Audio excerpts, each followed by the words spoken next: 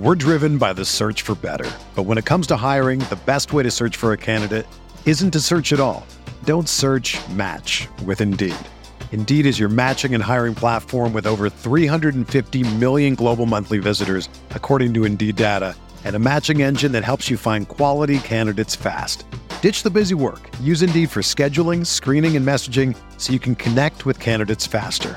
Leveraging over 140 million qualifications and preferences every day, Indeed's matching engine is constantly learning from your preferences, so the more you use Indeed, the better it gets. Join more than 3.5 million businesses worldwide that use Indeed to hire great talent fast. And listeners of this show will get a $75 sponsored job credit to get your jobs more visibility at Indeed.com/Blue Wire. Just go to Indeed.com/Blue Wire right now and support our show by saying that you heard about Indeed on this podcast. That's Indeed.com/Blue Wire. Terms and conditions apply. Need to hire? You need Indeed.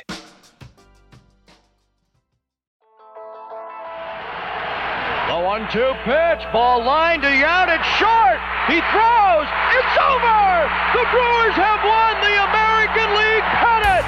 Milwaukee, you have a World Series! Hit in the air, Yount makes a great catch, and Juan Nieves has thrown the first no-hitter in Milwaukee Brewer history! Swings, and there it is! A base hit in the right center! He's done it! 3,000 for Robin. And there's a drive in the left field. This is hit well. And it's gone! Ryan Braun! A two-run home run! The Brewers take the lead! Morgan, a smash up the middle. Base hit to center. Here comes Gomez. Around third. A throw and the Brewers win. The Brewers are moving on a base hit by Nyjer Morgan. Here it is. Yelich sends one to right center and deep. Get up. Get up. Get out of here and gone for Yelich. You're cruising for a bruising with me, Andrew Snyder, as I talk all things Milwaukee Brewers for the Eurostep Podcast Network and Blue Wire Podcast. You may once again notice the absence of an Irish accent during this intro. Adam McGee still under the weather. We wish him all the best and hope that he returns to us very soon. But despite saying it would be only I talking to Milwaukee Brewers today, I am once again joined by a distinguished guest from a disclosed Wisconsin location. Joining me across time and space is Ty Windish of the Eurostep Podcast and all things Eurostep Podcast Network. Ty, welcome again. Thank you so much for having me back. I'm excited to talk about 1/3 of the series, which is, one full more game than I was excited to talk about last time when we recapped the Phillies series. But excited to join you again, Andrew, and hoping our buddy Adam McGee is back and feeling great very soon. Yeah, it was getting to a point where we had to start to wonder, are Ty and Andrew podcasts bad luck? Because the last time we spoke, we were talking about a sweep at the hands of the Philadelphia Phillies, 6-game losing streak going into the series in Washington against the Nationals. That would extend to 8 games on Friday and on Saturday. But on Sunday, the Brewers did the damn thing, and they won a baseball game in really classic Brewers fashion to a degree in terms of the scoreline and where they got to in the 7th inning. It's just kind of what you expect from a Brewers win. And it was nice to see. It's crazy how much this team affects my mental health and well-being through 2 months of this season. And it's been a rocky stretch of games. I think what did that losing streak end up making it? I think it was 10 of 11 games or 10 of 11 games, I think, based on losing 2 to the Nationals. But then Sunday erased that. But we're going to talk about the whole series, and then we've also got some Master Brewer points to hand out. And it was kind of striking that even though this was overall not a good series, I think there were a lot of guys who had good performances and some guys stepped up. So we'll get to discuss that later. And then we also get to discuss a milestone win for Craig Counsell. But things did not start off on the right foot in this series. Aaron Ashby got the start on Friday in Game 1 against Eric Fetty. And this is something that I said in a little collaboration we did with the Nats Chat podcast on Blue Wire Podcast Network as well. The Nationals came out with a very, very strategic and focused game plan, and that was to swing early and often and not allow Ashby to get into deep counts where he can blow you away with high 90s up in the zone or that devastating sweeping breaking ball. They swung early, they swung often. 13 hits against Ashby. He only went 4 2/3 innings, 6 runs, all of them earned, one walk. So normally it's the walks that are Ashby's downfall when he's struggling, but it was death by 1,000 cuts was the National strategy. Just swing the bat, get on base, put the ball in play, make things happen. And like I said, they did that to the tune of 13 hits, and Ashby only had 2 strikeouts. It was just kind of a really unique approach in today's era of baseball, and kind of a philosophy that I espouse, which is work counts, get pitchers' pitch counts up, and just be patient at the plate. But sometimes against the right opponent, it can make sense to just be aggressive with the bat, and that's what the Nats did. Yeah, I mean, really just an unfortunate. I mean, whenever you see less than 5 innings worked and a 13 in the hits column, unless it's a Jason Alexander game, the runs are probably going to follow, and that was certainly the case for Ashby. I think maybe we were spoiled early in the year when it felt like Ashby and Lauer one more than the other, but they were just so dependable and so good. They've obviously had to be higher in the rotation because of injuries to Woodruff and Peralta. But those were your 4 or 5 pitchers coming in, and you should probably expect, I mean, maybe not 13 hits and 4 2/3 and 6 runs, but you should probably expect your 4 and 5 guys to have a dud every now and then. It certainly stunk, especially with the offense actually producing a bit in this game and really across the series. I can't hold it in anymore. My fun fact that I teased you before we started recording, maybe it's not that fun. The first 2 games, both losses, the Brewers scored 11 runs. That was more than they scored in the 3-game series against the Phillies or a 4-game series against the Padres. Actually, I think, did they tie their last 2 series in the Nats series alone? They actually did. They scored 9 against the Padres, 5 against the Phillies, and 15 against the Nats. So the Bats at least finally woke up, but unfortunately the Brewers did not get a win in this Game 1 because between Ashby and Sanchez, who I regrettably gave a shout out to. I gave the Rohan kiss of death to, apparently. The Brewers, it really just became a non-competitive game by the 6th. And, scoring 5 runs is usually pretty darn good for the Brewers. It was not nearly enough in this game. Yeah, that 4 spot in the bottom of the 6th for the Nationals off of Miguel Sanchez is where the game just became unchaseable to an extent. The Brewers would get 2 back in the 8th, and then the Nationals would answer in the bottom of the 8th, and they just couldn't chase it down. You put yourself in such a deep hole. The thing we talk about with this team often when we're kind of wondering how a series will go or what could be the issues, it's will they get guys on base into scoring positions, and will they cash in those situations? Like I think, as we talked about on the last podcast, the Brewers ranked towards the bottom of MLB in at-bats with runners in scoring position. But this series, it was just kind of the reliable thing that you expect to go well did not, and that's the starting pitching. I'm not worried about Ashby. He's had some bumps in the road. I think this is just all part of the growing, growing pains that come with learning how to be a every 5th day starter in the major leagues. His ERA is up to 3.91. It'll be interesting to see if Counsell works to limit his innings, and maybe we see an Ethan Small return at some point and Ashby shift into a bullpen role for a few weeks just to see if he can limit those innings and allow him to refresh himself a bit. Don't know that that'll happen, but it's something that, I wonder about, and especially as Brandon Woodruff, who continues to throw as he's dealing with that circulation issue. We'll see if there's ways to some of the younger pitchers like Ashby get a little break here and there, maybe have a spot skipped in the rotation, go back into that dominant pin role. But he just didn't have it, and kudos to the Nationals for that plate approach that was just very unique in this day and age in baseball. Lane Thomas seems like he's always on base against the Brewers. 3 for 5, 3 runs scored.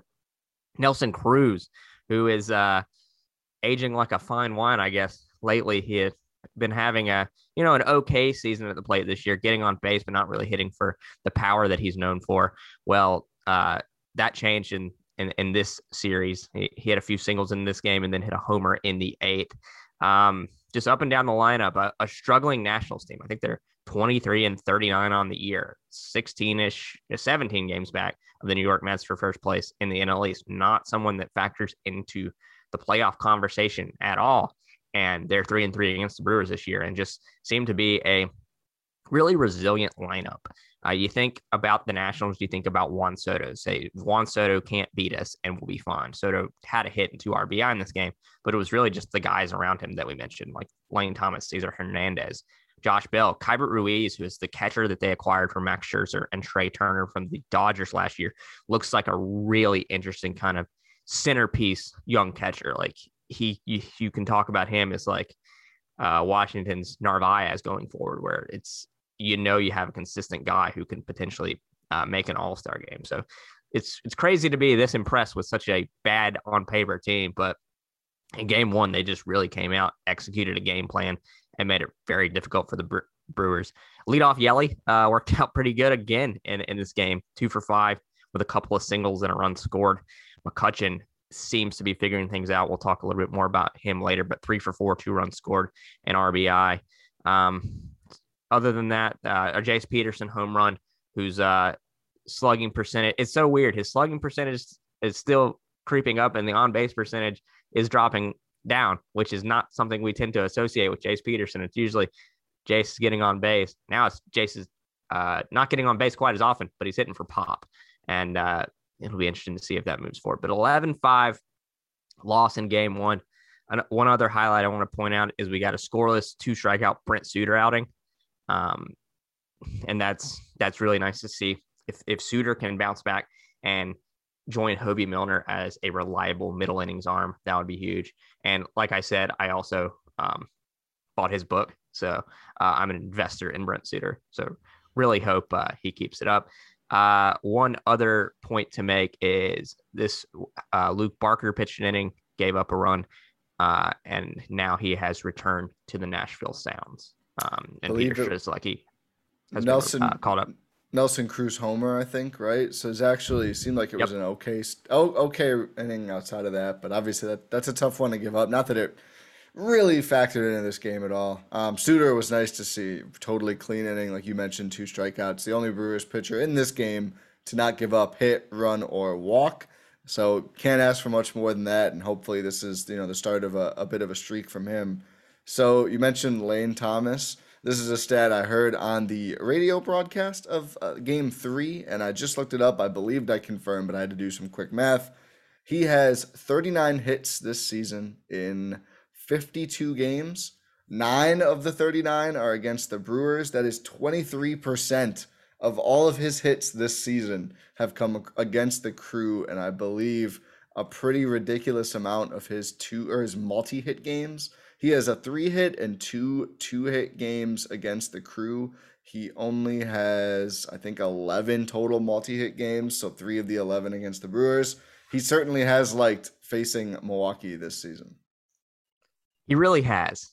That I had to listen to some of these games on the radio because of some traveling, and then go back and watch them. And Jeff Levering was dropping those same Lane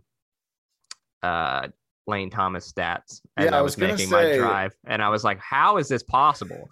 We mentioned before the series, you mentioned to me you're going to be on the radio, excited to hear some Uke. I forgot to mention to you that Uke does not travel anymore, but the Brewers radio crew is so stacked between Jeff, Lane Grindle, like it's all hits. So I'm still not the best at telling apart Lane and Jeff, but their connection in the booth and their jokes they were talking about doing the Carlton at one point, the insight in the game, it's really top notch. A competitive eating contest that I guess they're planning when they return home. Yeah, I knew Uke doesn't travel, And for some reason, it still came out of my mouth. It's like I thought they were still in Milwaukee, and I knew they weren't. But I will echo all those things. Levering and Grindle are great. Adam sent me Brian Anderson's Instagram post where he was filming Jeff and Lane watching their kids play Little League digitally. I guess it was like a score updater tracker, and it was just the coolest thing in the world. So yeah, Lane and Jeff are tremendous. And despite having to play catch up with the visuals last night after hearing the game entirely on the radio, it was a nice change of pace because they are just so good at what they do all the way top down in this crew. Anderson, Rock, Jeff, Uke, and Lane, all tremendous. And Sophia, I don't want to forget her as well. 1000% agree. I guess we can move to game 2 then, where game 2 was more the same, unfortunately. Yeah.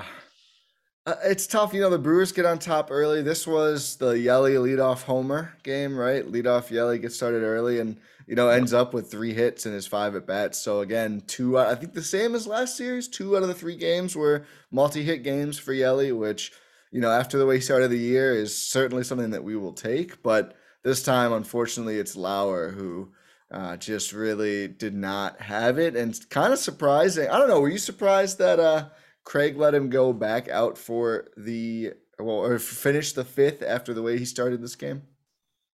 I was a little surprised. I guess he settled down in the 4th.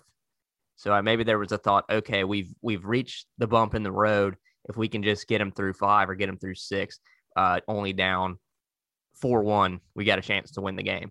And as it would turn out, that would have been true, but it just didn't work out that way. Lauer struggled with command, so the Nationals kind of folded in a patient approach due to Lauer's command issues and stayed aggressive with the bats, because the 2 things that really were the theme of his day on the mound were walks and homers. 4 walks, 3 homers. 5 innings, 7 hits, 8 runs, all of them earned. A 4 spot in the bottom of the 3rd and a 4 spot in the bottom of the 5th. So it was just 2 snowball innings highlighted by command issues and homers. So really uncharacteristic day from Lauer. He's had a great season. Despite this 8 earned run performance, his season ERA is still just 3.36. So tough to see, not what you want to see. But again, I'm not too worried. It's just some of these games were just things that I feel like are going to be outliers in terms of performance for both of these starting pitchers. But in this game, it just really put the Brewers behind the 8 ball. I was so excited during the Yelly leadoff homer. I sent some very inappropriate messages to Adam about Patrick Corbin after Yelich hit that homer, but it was not to be. Corbin still wasn't good. 6 innings pitched, 7 hits, 4 runs, all of them earned, 2 walks, 2 strikeouts. As I also told Nat's chat in my audio clip, since he sold his soul to the devil in 2019 to win a World Series, Patrick Corbin has been a disaster. When you see a stat line of his and you're like, 6 innings, 4 runs, he was on his game today. You're not good at baseball. Unfortunately, the Brewers could not get to the point where that performance led to a win for them. Like you said, Yelly in that leadoff spot just continues to shine. 3 for 5, a run scored and an RBI. The run scored and the RBI were courtesy of his own solo homer. If he it's going to be an interesting decision to be made when Colton Wong comes back, but so far so good with Yelly in that leadoff spot. Got some production from other places in the lineup as well. Just wasn't enough. Like you said, lost 8-6 in this game, scored 6 runs. And with the stats you were dropping about previous series, obviously we will take a 6-run outing in a Brewers game because more often than not, that's going to lead to a win. Lorenzo Cain doubled to score Victor Caratini in the 7th. That was nice to see. Mark Mathias, I think, homered, scoring Cain in that 7th as well. And then Urias with a home run in the 9th to maybe give us a little false hope. We were hoping for a 2-out rally there, but it was not to be. So, decent performance late in the game by some players down in this lineup. Obviously, game was mostly gone at that point, but hey, we've seen this team make insane comebacks both this season and then obviously last season. Everyone remembers that Cubs game. So, just overall tough to get anything going when your starting pitcher's allowed 8 runs through 5 innings. And that was just the name of the game. 2 more walks for Lane Thomas. Didn't get a hit in this game. 2 more walks, 2 more runs scored. This guy is just a menace. Yeah, no kidding. So for the Nats homers, back-to-back home runs, which is just like must just feel awful for Lauer trying to, get out of the fifth with the score still pretty manageable, but unfortunately just, 3 pitches you just can't throw to Soto, Cruz, and then Bell. The unfortunate thing about leadoff Yelly for the first 2 games of the series, really the series as a whole, the games he got on base a ton, Willy Adames 0 for 8 with a walk, I believe, over game 1 and game 2, still kind of getting his bearing back. The average dipped all the way down to 192 after this game. And again, the same as you said with Ashby, earlier, not like we're, I think, worried about Willie, just kind of, getting back to the lineup, slumping a little bit. It happens, but just unfortunate him in the 2-hole, just really not able to capitalize much on Yelly getting on base so much. But even with that, the run production is good. Urias hits a homer in this game later in the 9th. Lorenzo Cain showing maybe a little bit of signs of life. Kutch having quite a good series. I mean, this game wasn't spectacular, but got on base twice in 5 plate appearances, which isn't too bad at all. Yeah, it's just, you just can't give up 8 runs by the 5th inning. It just makes it really hard to win. But I don't know. I think overall, almost nice to see the Crew put 5 runs up over the last 3 innings, try at least to make that comeback. And we're driven by the search for better. But when it comes to hiring, the best way to search for a candidate isn't to search at all. Don't search, match with Indeed. Indeed is your matching and hiring platform with over 350 million global monthly visitors, according to Indeed data, and a matching engine that helps you find quality candidates fast. Ditch the busy work. Use Indeed for scheduling, screening, and messaging so you can connect with candidates faster. Leveraging over 140 million qualifications and preferences every day, Indeed's matching engine is constantly learning from your preferences, so the more you use Indeed, the better it gets.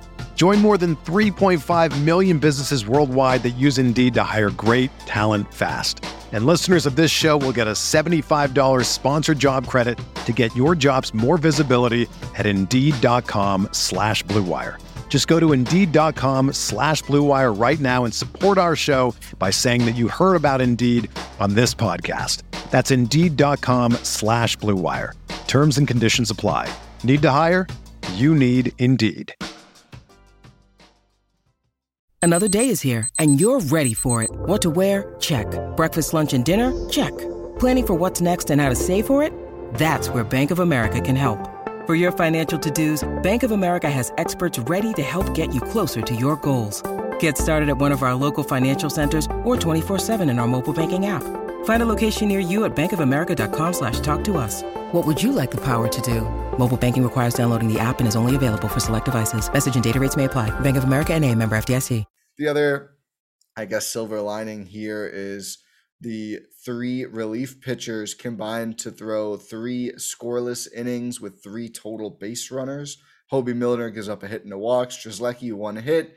Devin Williams, perfect 1-2-3 inning with the only strikeout of a Brewers reliever. But I guess, some good signs, right? Bullpen was good. The runs were scored, even with Willie still cold by this game. But, even against Patrick Corbin, you can't spot the other team 8 runs and hope to pull a victory out. Yeah, I'm surprised at how positive I'm being on this podcast based on how much I was pulling my hair out going into Sunday. But your Willy Adames point is a perfect transition to game 3, the game that we actually should be happy about because it ended the way that we wanted it. And it was overall just a great day of good performances from guys. 8-6 loss in game 2. Lauer taking the loss there. Patrick Corbin taking the win, which is unfortunate. But moving on to game 3 of this series, in which the Milwaukee Brewers would get a 4-1 win. Jason Alexander on the mound did his high wire act once again. 4 2/3 innings pitched, 7 hits, 3 walks, but only 1 earned run allowed. The only run the Nationals would score in the game. I don't know how he does it. He seems to be a guy and it was the run was only scored in the 5th on a sac fly. It was dangerously deep to left field, so it was a terrifying sac fly. But nevertheless, yeah, Josh Bell with the bases loaded in the 5th, sac fly. Alexander, not the prettiest line. 10 base runners allowed across 4 2/3 innings. You'd like to see him make it out of the 5th, but this was a game where the Brewers needed a starting pitcher not to put them out of the game. They needed to just pitch his way in and out of trouble, and that's what he did. I mean, I imagine he's a wonderful poker player, and his heart rate never gets out of balance with the runners on base. He sees the traffic, and he just knows how to go from there. It was something that we talked about in the last episode. Was Alexander getting a little lucky, or was it skill? The answer is still both, but pitching your way out of trouble is certainly a skill. Is it something that you can keep doing repeatedly without getting burned at some point?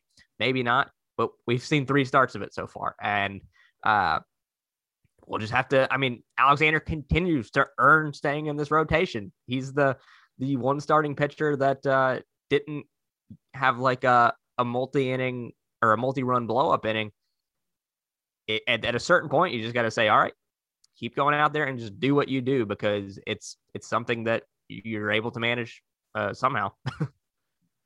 Yeah, I think the thing with him in this game, it's funny because he gives up all the hits, but it seems like it's the walks that at least got him into trouble in this game. I was trying to quickly look back at the last 2. I didn't have time. He's pitched, I should say, multiple walks in each of his 3 starts so far. I'm not sure if all of the others came in the inning where he got pulled as well, but I really think, he gives up the leadoff single. There's 1 out in the inning. The whole time, basically, you're like, oh man, he is 1 ground ball away from just being out of this thing, getting through 5 scoreless, or even after this. Oh, he's pulled after the sac fly, and Hobie gets the job done really well. But, man, it's just get that ground ball, and he walks the next 2 batters, and that's when the bases are loaded. And it really is kind of funny that, for all the hits he does give up, he is such a ground ball contact pitcher that you really would much rather see more potential hits than these walks that get you in a spot where a long fly out is a run, as opposed to just being a long fly out. So, that was the tough part.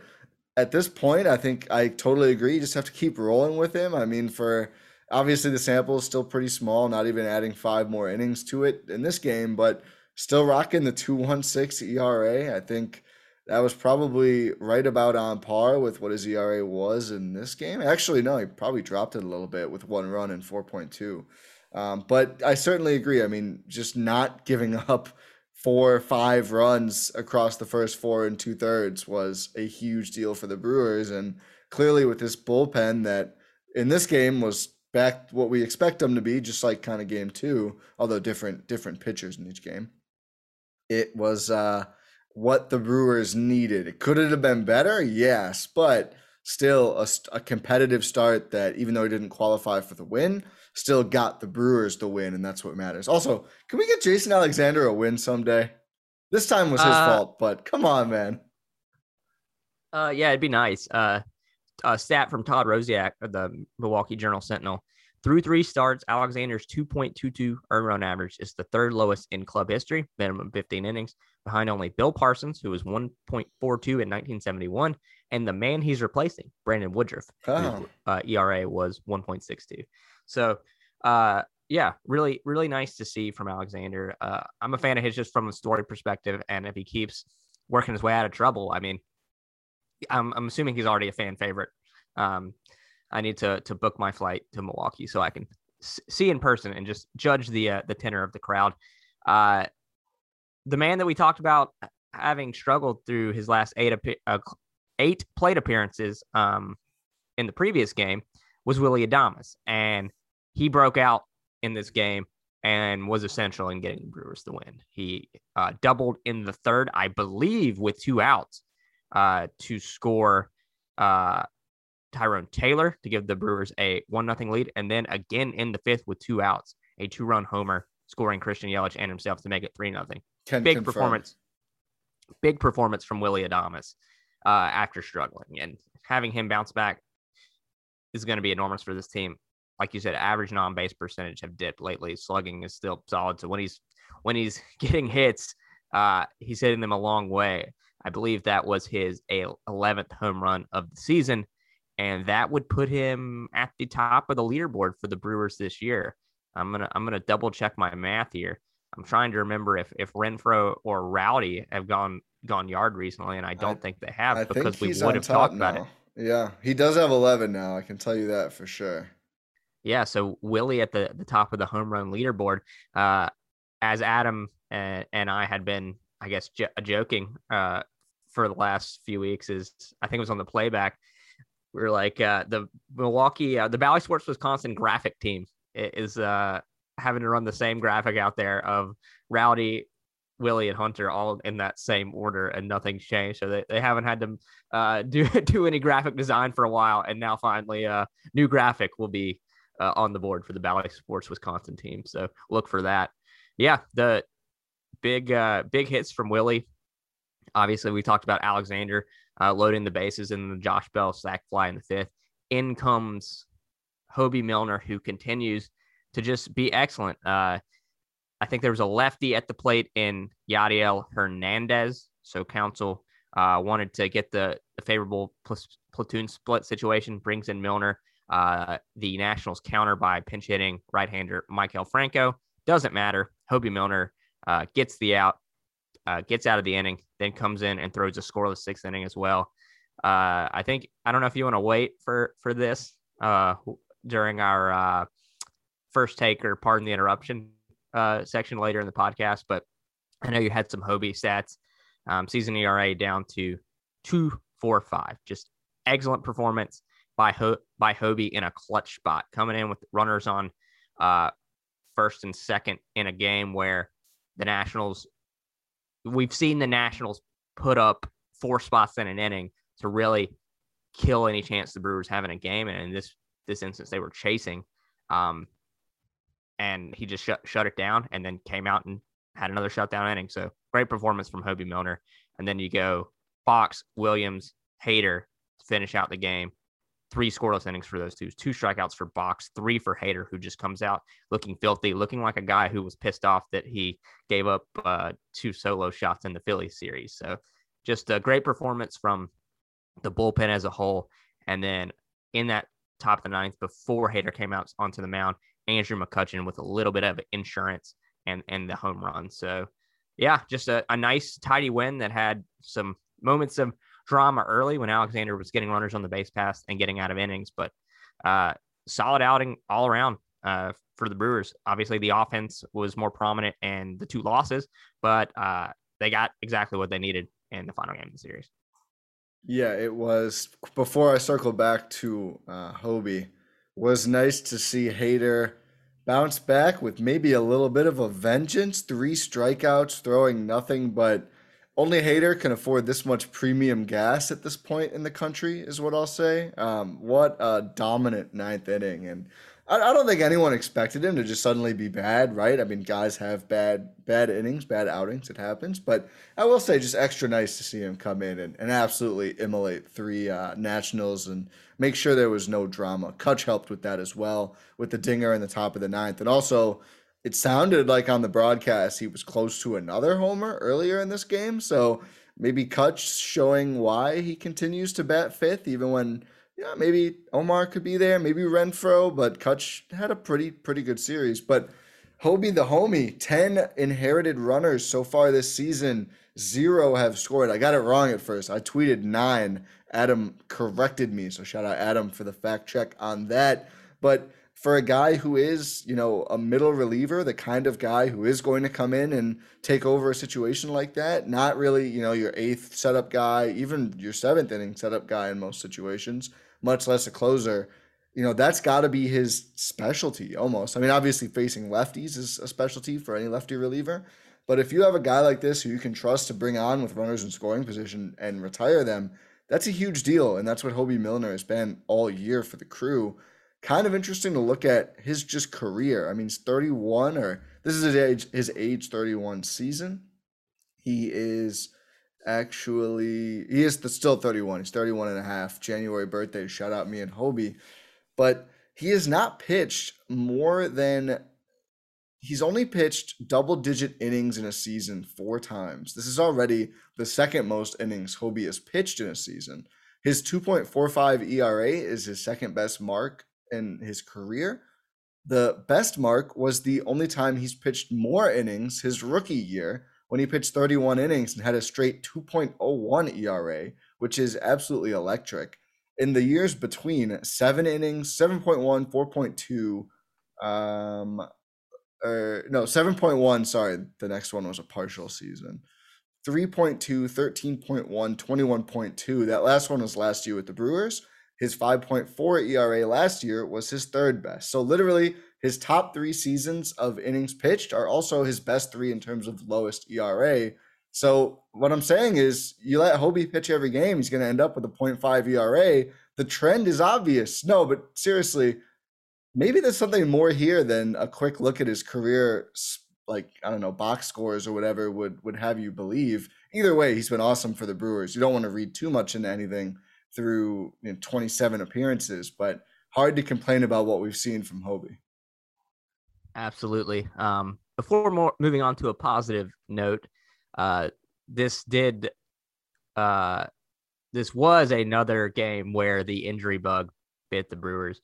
Luis Urias left early due to right hamstring discomfort. Mark Mathias entered the game for him. They say it was for precautionary reasons, but the last time someone was taken out for precautionary reasons and we didn't think it would result in an IL stint was Colton Wong, and now he's on the IL. So we'll see what happens with Urias there. Day off today, so hopefully that can give him some time to recover, get back in the lineup. If Colton were healthy, it wouldn't be as much of an issue because Jace Peterson obviously has played excellent third base. We'll get to this later, but my Jace Peterson for Gold Glove agenda is on. But moving on to happier notes, Craig Counsell, 563 wins, tying Phil Gardner as the franchise all-time winningest manager. Obviously, Counsell's the best manager in Brewers history, and now he has that win total next to his name that proves it and shows it. And the only thing missing now is that World Series, and we'll see if he gets there in the next few seasons, because despite the struggles, this club is good. They just got to figure some things out. 3 games against the very, very, very good New York Mets, though, as you noted, they're going through some pitching woes right now with injuries. 3 games against the Mets. Will he get a chance to break it this week? We'll see. But tied Phil Garner, the man with the great mustache.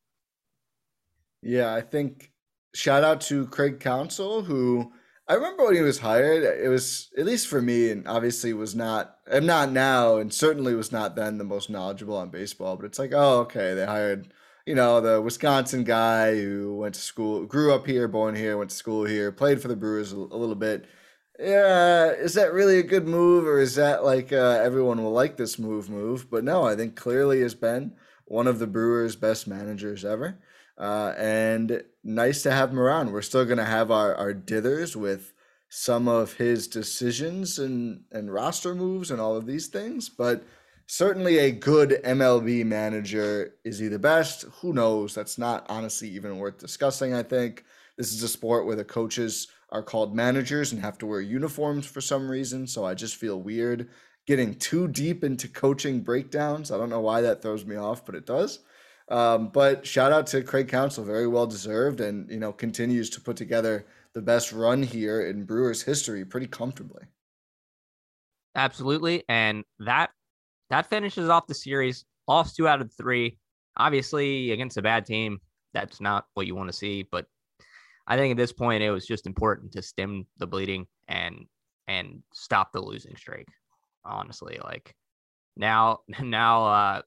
Let's start a winning streak. I think that's next on the board, and also very helpful to have that off day. Moving on to the Master Brewer leaderboard, and I'm wondering if Adam's going to chastise me when he listens to this episode, because we've had some discussion with, are we being too liberal with handing out points? And I say no. Yes and no. We probably are, but it just seems to happen that every series there's guys that were rewarding for the overall consistency of their play in the series, or they had a big hit or a big homer. And there's also guys that did something that was so needed in the moment that even if their performance across the entire series or across an entire game wasn't elite, it feels wrong not to reward them. So that being said, you may be listening to this. Adam may be listening to this. Adam, if you're listening to this, I hope you feel better soon. We miss you, buddy. This may seem a little crazy to have this many guys in a series that they lost, but here we go. I have imposter syndrome and I hate myself, so I need to couch everything I say before I say it. But first is leadoff Christian Yelich, 6 for 14 in the series, 1 homer, 1 RBI, 3 runs scored. And the Ty Windish managerial masterclass to get Yelich into this part of the lineup makes so much sense, and so far so good. Yelich now leads the team for qualified hitters with OBP 327, 242, 327, 381 for a 708 OPS. Not great numbers, but there are positive trends of him swinging back in the right direction. And just the type of hitter he is now, it makes so much more sense to be him to be that table setter at the top of the lineup. Leads the team in hits, leads the team in walks. And I just really like what this can do for the team. And it lengthens the lineup when they're fully healthy. And I like the idea of, even when Colton's back, batting Colton towards the bottom of the lineup, give you someone get on base a to little set better the table for the start of the turnaround, right? I like that idea too. Exactly, like the second leadoff hitter idea kind of thing. Yeah. You know, back in when pitchers could hit, the idea was you do that, you bat your pitcher 8th. A lot of guys did that and had another guy 9th, and viewed it as like okay, what if we can the second time and third time through the order kind of stack the deck that way? And that could be a potential idea with Yelich and Colton if he keeps hitting the way that he has one more thing. Yelly leads the team in stolen bases now with 9. He had 1 steal in this series. Has yet to be caught stealing this year. I don't know where you come in on stealing the baseball, stealing a base. I know analytically, I think, is it Moneyball where they argue you should actually never steal? It's not worth it. Or I don't know. I think at some point that was a topic. But if you're not going to get caught, it's probably pretty good. Wong this year has 8 steals, but has been caught 3 times, which is a lot less ideal. Yeah, there's a percentage that I can't remember what the percentage is, but there's a percentage where if it's like if you're successful a certain amount of the time, it makes sense in terms of the risk reward. I should look that up, but I don't have it off the top of my head. But yeah, Yelly is just such a smart base stealer. And like you said, that's showing itself to be true. Doesn't get caught. Another guy, Jace Peterson, hit a 3-run homer, 2 for 8 in the series. So not gaudy numbers, 3 RBI on that homer. But the guy is just playing such tremendous defense at third base, and that needed to be rewarded. As I called it, solid defensive contributions. Adam chastised me and because of his great play over the rail, making the catch in foul territory in the final game of the series, which was a tremendous play. My Jace Peterson for Gold Glove agenda, like I said, is off to the races. He's tied for 5th in outs above average for Major League third baseman with 3 behind, or actually he might be better. Let me see that. Okay, DJ LeMahieu was listed, and I think that's just he's played some third for the Yankees this year, and I think they listed him as a second baseman because him and Jace are guys that played multiple positions. So you're seeing live me trying to figure out what I'm looking at on Baseball Savant. But yeah, tied for 4th actually, so it would be with 3 outs above average, 2 runs prevented, according to Baseball Savant. Just really, really great third baseman, and something that probably I didn't realize about Jace coming into the season. I'd seen him play in the past. Obviously, he's kind of saving his career with the Brewers. He had some struggles with the Orioles a few years ago, and when a super utility guy gets into his 30s, you wonder like what kind of role is there for the team, and he's essential to this team. It's one of these situations where when everyone's healthy, you need to find ways to get him in the lineup because he's providing that power. I think like we said, the on-base percentage had dipped a little bit in the last few games. It's down to 292. I think that'll get back up. I mean, he's a great kind of navigator of the strike zone, so I'm not worried about that. I think you'll start to see the walks start to pile up again. But yeah, just another reliable series from Jace. And on the defensive end is kind of what put him over the top for me in this series. Yeah, I think anytime you have a guy who's basically a super sub, but can step in and give you not just good, but plus defense, that's awesome. Nice to see him with a little bit of pop, although personally I prefer average over power for hitters. But again, I just probably shouldn't complain too much about a guy who's coming in off the bench, age 32, and able to not just hold up, but I remember, I think it was our last playback where he didn't get the out. The throw was late, but like tumbling out of play, out of like toward the stands away from third, and just makes an incredible turnaround throw to first that no hop, like right to Rowdy. That's a special talent. Third base is hard to play, man. They call it the hot corner for a reason. So definitely can't argue with Chase. Some timely hitting, the dinger, and like you mentioned, just holding it down on the defensive end. Absolutely. This is one that Adam may take issue with because when I suggested this person to him, he didn't respond. So I took that to mean he was mad at me. But Omar Narvaez started 2 games in this series, was on base multiple times in both games, 3 for 7 with a walk. All 3 hits were singles, and he threw out a base runner trying to steal in the final game of the series. Nice to see Omar bouncing back after being on the COVID list for a while, having a really nice season in limited at bats. 113 at bats, 283 average, 372 OBP, 416 slugging. He's got 1 win above replacement so far this year. Obviously, we know what he can do as a pitch framer as well. So, seeing the game on radio and only catching up via the condensed game, I'm sure he was stealing some strikes that I missed as well because he is just very adept at framing. But Omar Narvaez gets on the board. Still the Brewers' average leader by a country mile, not a big country mile, but up to 283 after his 2 for 4 performance. Out of 4 plate appearances in the 2 games he played, game 1 and game 3, he's on base 50% of the time in both games, which is pretty elite. I mean, the way he's swung the bat this year has been awesome, and it's probably from growing up with Euchre on the radio and Rock on the TV broadcast, but always appreciate catchers a little bit more. Anyone who's played catcher will make sure that you're aware of how difficult it is to play catcher. So I always appreciate the backstops. And I think Omar getting a Brewer point here for coming back, just not too long ago was on the COVID list. We've know all too well, unfortunately, on this podcast, how difficult that has been to deal with. So I think Omar coming back, picking up right where he left off on both ends is pretty impressive. So I have no issue with the plus point here for Narvaez. Next up, Andrew McCutchen seems to be bouncing back from the slump. 5 for 12, the homer in the 9th inning of the 3rd game of the series, 2 RBI, 4 runs scored. Really nice to see Andrew McCutchen bounce back. A few more maybes that we have and now can debate. There are a few guys, one in particular. So Jason Alexander, Hobie Milner, are 2 guys that we're considering adding. And, I asked myself, can you reward Alexander when, as a starting pitcher, he didn't make it out of the 5th? But as I pointed out, some of what we're doing here, and we make this up as we go along because that's what a podcast is. This is our podcast. We can do whatever we want.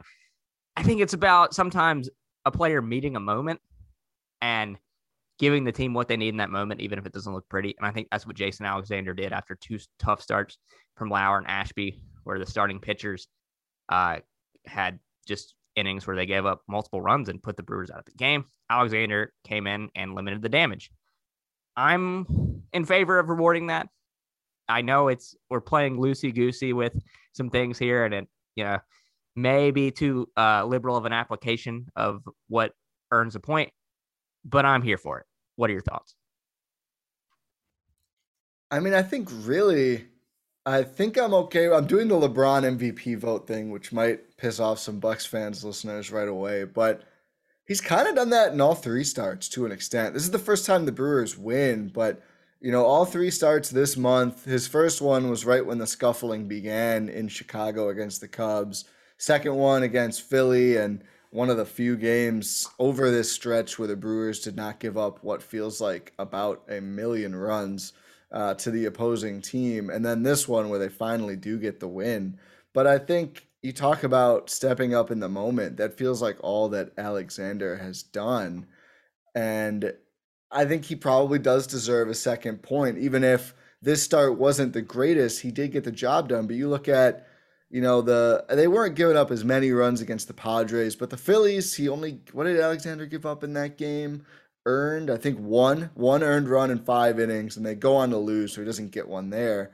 But, the Brewers give up 3 runs in that loss. They give up 10 and then 8 in the next 2 because things fell apart. And similarly in this series, the 2 non-Alexander games, they give up 11 and 8. So, and then 1 in this one. So in the last 2 series, the Brewers are 1 and 5. They've given up 4 total runs in Jason Alexander starts. And God, this is a big number, man. I can't do this kind of math this early in the morning. 37 runs in the non-Jason Alexander starts of the last 2 series, 37 runs in 4 games. So it's literally either been Jason Alexander or the entire team falls apart in the last 2 series. I think we can give him a point. And then a guy that I didn't necessarily think of, but you made the case for take it away with the last name for consideration. Yeah, Hobie Milner, Hobie the homie. I just think getting up, and again, we shouldn't, I guess, like you said, we can do whatever we want because it's our thing, but I don't want to wait past stuff too much, but it is now up to 10 guys left on base. And I think these last 2 were super important because, obviously the losing streak is going to be snapped eventually. It's probably not something you should worry about too much, although it was just really dire. And I think, I had these good takes about the crew is finally starting to score runs, and that's good. And if you get Woodruff healthy, Peralta healthy, Ashby and Lauer pitch a little better, Burns pitches better, with the fact that they're swinging the bats now, even against subpar pitching, it's a good sign, and there's positive takeaways. But if you get swept again and the losing streak continues, it's not going to feel that positive. So Hobie coming in, really that inning, looking back, and even in the moment, you could kind of tell that was going to be the turning point, right? That 5th inning. The Brewers tack on 2, but the Nationals, who had been so timely with their swings, had the opportunity to not just even it up, but take the lead at any point. Hobie, actually, no, they had the opportunity to even it up, excuse me.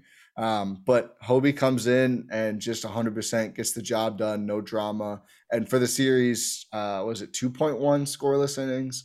Continues to just be incredible out of the bullpen. So I'll leave it to you to be the arbiter here. You're our pilot of this podcast, but not a Seattle pilot, but a Brewers pilot. But I think Hobie at least deserves consideration. If he doesn't get it, okay. Hopefully he has more amazing outings next series, and I can argue this again. I'm gonna put him on the board, and so Adam can yell at me later. Yes. For being too lenient with things. But here's the thing. I talked about with Alexander, it's meeting the moment. When did Hobie Milner come into the baseball game that they won in Game 3? It was in a spot where the Nationals had just scored the run on that deep sack fly, and Milner comes into a game being asked to shut the door. He also was originally selected to face a left-handed hitter, and the Nationals countered that. Hobie Milner, we were talking about this off air, but when the 3-batter minimum rule was introduced, that threatened the career of guys like Hobie Milner that you would think of as a lefty specialist. And Hobie has proven this season that he can get righties out, he can get lefties out. And so coming into a game, you're on an 8-game losing streak, you have a lead, but you come into a stressful situation, you shut the door in that inning, and then you give another inning. I think that's a situation, like we were saying, that he met the moment. So we'll give a point to Hobie. The one, I guess, guy left out because of how stacked the board is, Devin Williams, 2 scoreless innings in this series. He's been incredible.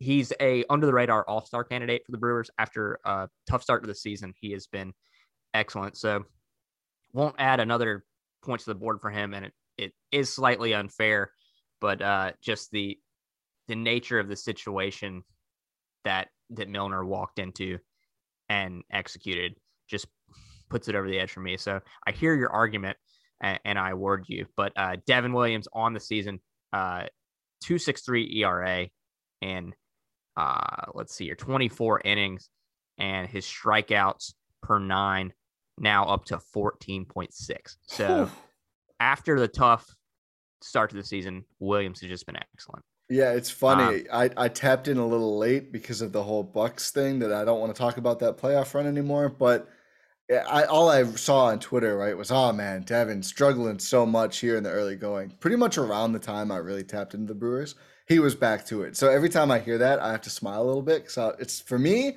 personally, it's been like, yeah, same old Devin Williams. The guy's incredible. Please don't punch any walls this playoff time. Leaderboard through 62 games. We are 62 games into this Major League Baseball season. You know what that means. There are 100 left. So nice round number. Rowdy Flez with 9. Jace Peterson, Christian Yelich, Corbin Burns with 6. Josh Hader with 5. Willie Adames with 4. Andrew McCutchen, Tyrone Taylor, Aaron Ashby, Freddie Peralta, Eric Lauer, Hunter Renfroe, Devin Williams, Colton Wong with 3. Omar Narvaez, Brandon Woodruff, Luis Urias, Adrian Hauser, Keston Hira, and Hobie Milner, and Jason Alexander with 2 now. Brad Boxberger, Victor Caratini, Trevor Gott, Luke Barker, Peter Strzelecki. I'm reading the old notes. Not Hobie Milner. Hobie Milner has 2. So that updates the leaderboard. Go to the Substack for the leaderboard where I'll have this actually accurate. So moving on, where do the Brewers find themselves? Finally relinquished their lead in the NL Central due to the first 2 games of the series, but the Cardinals did drop game 3 to the Reds. So St. Louis Cardinals 34-27 with a half game lead over the Brewers, who are 34-28. And a tough test is on the schedule for the Brewers coming up. So like we mentioned, they'll have the off day today, which can only help give guys a day and some rest. Tuesday, June 14th, 6:10 Central start at the New York Mets in Citi Field. Adrian Hauser versus Chris Bassett. Wednesday, June 15th, 6:10 Central start. Nationally televised on Fox Sports 1, which is very intriguing. Get some national love for the Brewers. It's going to be Corbin Burns versus David Peterson. And then Thursday, June 16th, 6:10 Central start again. Aaron Ashby versus Tyler McGill. After the 3-game set against the Mets, the Brewers will head to Cincinnati. And then finally, Monday, June 20th, return home to face the Cardinals. But another 3-city road trip, 9 straight on the road. Obviously, lost 2 out of 3 to the Nationals, 1 on getaway day, which is probably why we're so cheery. So Willie Adames, Hobie Milner, Jason Alexander, thanks very much for making us feel happy on this podcast. But that pretty much does it for me today. Ty, you have anything else you want to add? It's been great.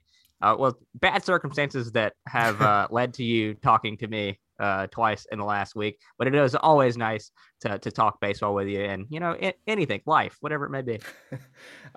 Not really much for me. A quick note on the Mets series. I mean, I think it's going to be tough. They're really swinging the bats really well despite the pitcher injuries, but you'd hope you can at least go in there and get 1 game and then maybe do a little bit better against Cincinnati. But, 3 solid pitchers. I mean, you were naming their names, and I'm not super familiar with them, but just looking at how they've pitched this year, you're not seeing guys coming in with like a lopsided 7 ERA against the Brewers. They're still solid pitchers, but a lot different than, DeGrom, Scherzer, etc. So hopefully the crew can steal 1. 2 wins would be great, but, if you don't get swept, I think the way the Mets are playing in New York, you've got to be okay, I think, with 1 run, although certainly 2 would be awesome. But I guess I come bearing a gift, sort of, by way of Blue Wire. So you mentioned your audio clip you sent to Nats Chat. They returned the favor, so I believe we have a clip from Al Galdi of Nats Chat, also the host of the Al Galdi podcast covering all things DC sports. But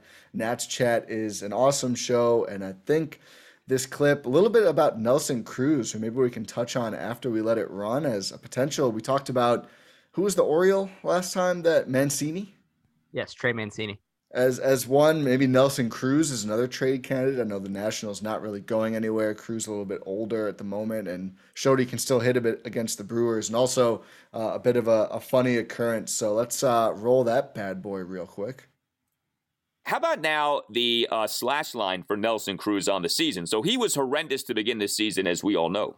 Well, his batting average is up to 261. It's not terrible. His on-base percentage is up to 342. That's pretty good. Now, his slugging percentage is a mere 387. That's got to get better. But Nelson Cruz is digging himself out of the massive hole that he dug himself into with his wretched start to the season. And, of course, with Nelson Cruz, as I have preached, as I know many of you have thought, it's all about August 2nd. It's all about that MLB trade deadline and what the Nats can get for Nelson Cruz. And is he healthy? And is he in a good place? Well, right now, he is certainly trending toward being in a very good place as this season goes on. We'll see. We're still, a month and a half away from the trade deadline. But Nelson Cruz is fixing his season. Got to get the power going. That's true, but good to see the home run on Friday night. That was not some cheapo home run. Like I said, 417 feet. And man, it's just one opposite field hit after another these days for Nelson Cruz. So Nelson Cruz on Friday night had 4 hits. 2 other Nats on Friday night each had 3 hits. Keibert Ruiz and Lane Thomas. Keibert, of course, was the Nats starting catcher. He was the number 6 batter. 3 for 5 with a solo homer and 2 singles. Ruiz in the bottom of the second, a leadoff infield single on an 0-2 pitch. This was an interesting play. Now the pitch swung on, hit hard on the ground, diving stop by the first baseman, Tellez. And the pitcher didn't get there, and Ruiz legs out an infield hit.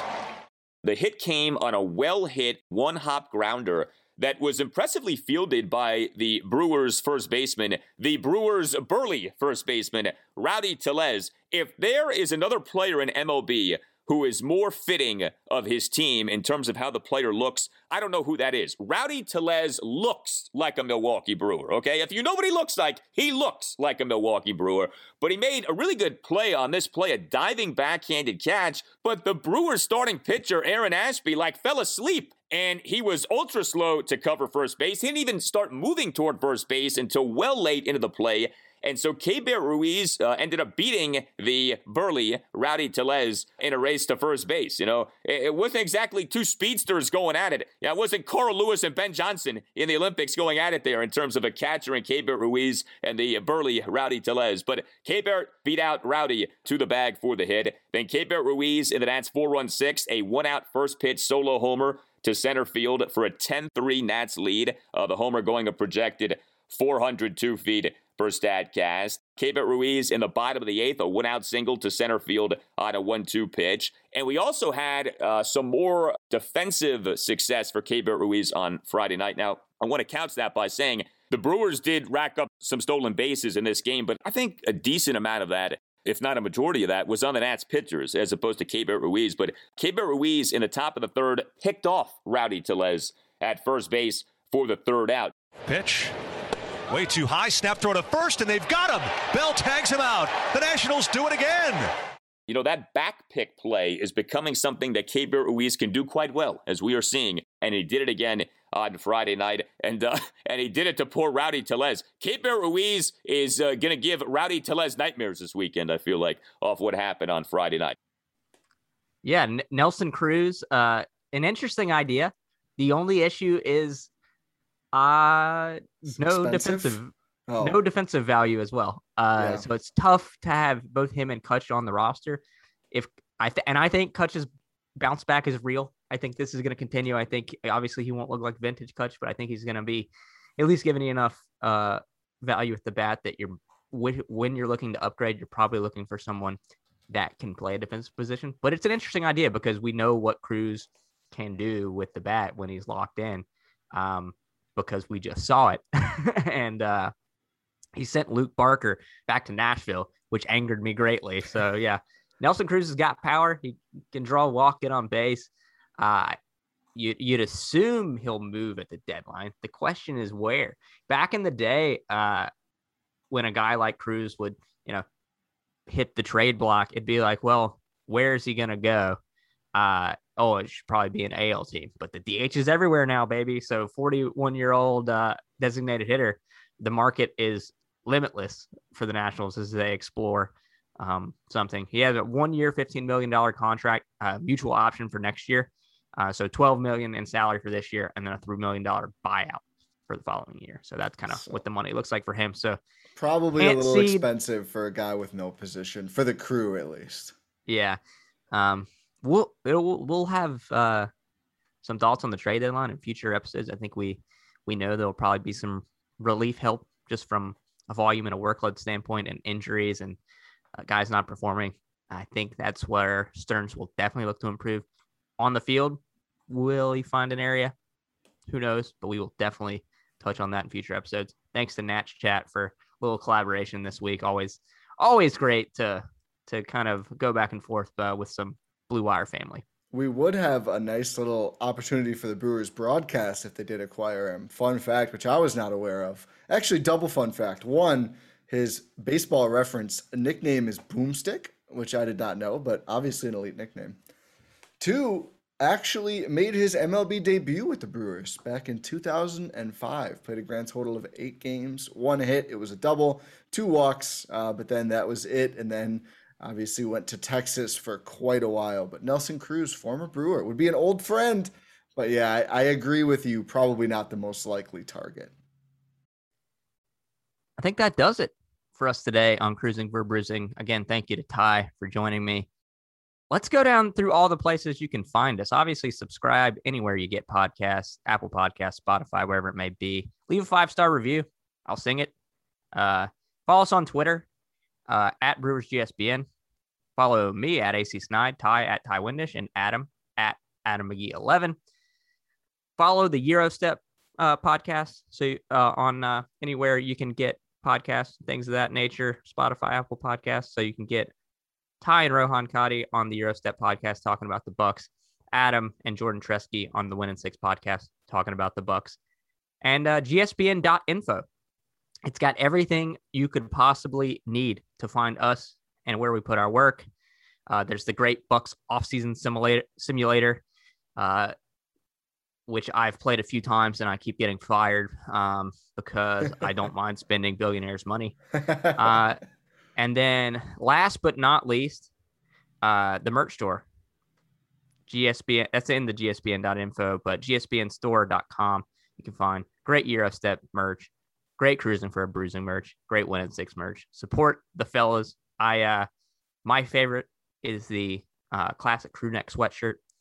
It's incredibly comfy. Order a size up. I got a large. I'm 5'8", 5'10" if I were on dating apps. And it's just so cozy. It's just like fits nicely around the wrist and the waist, and it's just so soft. So, yeah, I think that's everything. Ty, any other things I forgot to plug? I think you covered it all. You're, rookie season on GSPN, but, stepping into it like a pro, very Jason Alexander-esque. So, no, I think we're pretty much good to go, Andrew. Yeah, we have a lot of similarities there. But, yeah, until next time, thanks for listening, and thank you, Ty. Thank you, Andrew.